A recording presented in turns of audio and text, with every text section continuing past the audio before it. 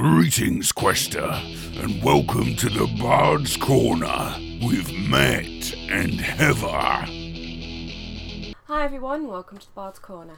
Before we go any further, just a sad announcement if you've not already seen it in the news. Tom Petty's passed away aged 66, of Tom Petty and the Heartbreakers. He was a very well-loved singer-songwriter. Obviously, our condolences go out to the family that he left behind. Yeah. One thing that I did think I wanted to specifically mention, and I thought it was quite sad, was that his death was being reported on by news outlets before he'd actually died. Now, I'm sure this was partly made by mistake and partly people wanting to break the story first. So, you know, and unfortunately that's obviously caused distress to the family. In fact, his daughter made a post slating, I think it was Rolling Stone, about it. I think there's a natural tendency to want to report something when something's happened. Sometimes I think perhaps people's desire to be the first to report it causes them to make mistakes. Now, he'd been rushed to hospital with a cardiac arrest, and he was still fighting for his life while surrounded by his family, and there were reports going around of his death. That's not nice. It's not very humane, is it, really? No. So hopefully, people will wait for confirmation before reporting. It was later confirmed by his manager that he had passed away. But yeah, it was very, very sad and very poorly handled by the mainstream media as well. The Keith Emerson estate has announced a re-release of Emerson Plays Emerson. That's going to be available on CD and download. It's out now. Basically, this has been a collection of, some rare pieces, some keyboard pieces. It's been out of print and a collector's item for a long time, but the estate have decided to make a re-release using the master tapes by Abbey Road, a 2017 remaster. There's artwork from the original art files. The book liner notes will be in English, Italian and German, so that's getting a re-release. You can get that right now. So Dutch rock legends Focus have announced a new double album collection. That's the Focus Family album.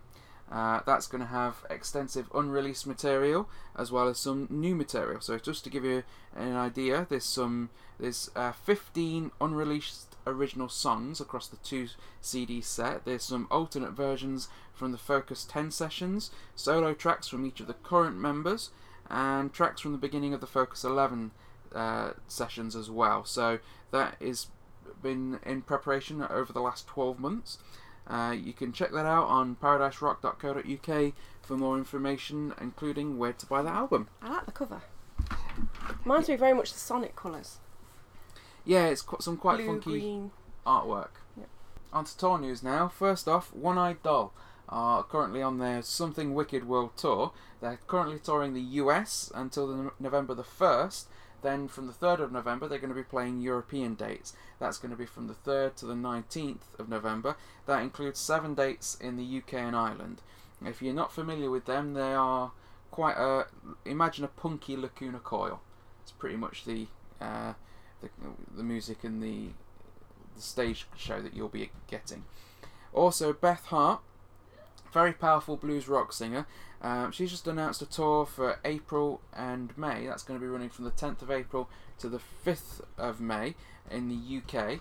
That's 14 dates in total. Some of those dates are already sold out or near sold out. So if you want to find out more about those dates, check on paradiserock.co.uk.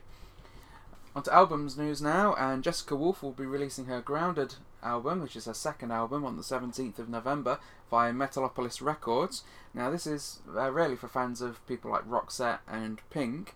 Some have compared it to Rop and Beck, but I don't think that's a very natural comparison. I think it's more rock than either Roxette or Pink though. I think she'll have a widespread appeal. She's got several videos online you can check out on YouTube. To be honest, when I first saw her, when I first had the promo through, looking at the artwork and the picture of her on the artwork, I actually thought it was Liv from Leaves' Eyes. She's got quite. She's got a look. Well, the hair actually put me in mind of Catherine Winnick. The actress that plays Lagatha in Vikings. Very much that kind of look to her as well. punky. Yeah. Right, now, Italian female-fronted gothic metal Serenade. They're releasing their album Anarica on November the 10th. That's going to be via Revolve Records. I had listened to some of that. It's very, very good. We've not had the full promo through yet, so we'll be coming back to that in due course. A couple of other albums that we wanted to talk about. First off, LA Guns, The Missing Piece. Now, this is out on the 13th of October via Frontiers Records. So this is the original pairing of Phil and Tracy. So very pleased to see them back together and putting an album out. A few very particular highlights on there, I thought. A Drop of Bleach was excellent. Christine, great ballad. The Floods, The Fault of the Rain. I thought it was like The Floods of Bleach then. No, The Floods, The Fault of the Rain, The Devil Made Me Do It, both absolutely fantastic songs. The Missing Piece as well, great rock song, great rock album. We're giving this one an 8 out of 10. I'm highly recommending it. If you liked Tracy Guns, he's got a very unique style of playing guitar, then you'll definitely like this album. If you like the earlier LA Guns albums, this is definitely one that you want to check out. It's a very good hard rock album. The other album we want to talk about today briefly, Dante's Fox, 6-String Revolver. Now this is out on the 24th of November via AOR Heaven. So Dante's Fox have been around on the melodic rock scene for a few years. Female fronted, the lead singer Sue Willette, one of the first actual female melodic rock singers that I really started listening to. Really got me into female melodic rock. Very good band, quite often very underrated band. They've had some very good critical acclaim, but I don't think they get the notoriety that they deserve. This is really like a homage to their early material. So you've got a lot of reworkings, rewrites of their earlier albums, their earlier songs. I would say that these are complete rewrites as well. They're not just a modern re-recording.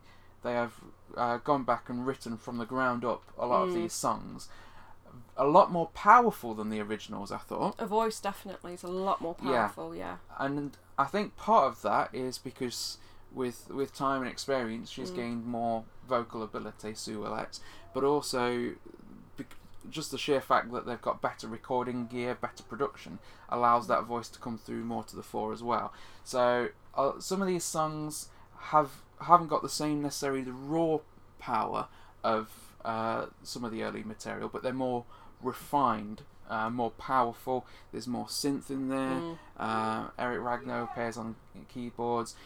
Very well written and very well worth it. And my favourite song from the original recordings, which was Remember My Name, is still my favourite song from these, but I'd say that when you're looking at reworks, rewrites, re-releases, quite often it's either the same material that was originally made, or it's very slightly tweaked, whereas I'd say with these, they are reworked from the ground up, so they're very different sounds. So I'd say if you've got the original recordings, then you still definitely want to think about looking at this album, because you really are going to get value for your money. As I say, I listened to some of the original songs straight after listening to some of these, there is a clear difference there, not just in the level of the production, quality not just as with well. the quality of the recordings were much better.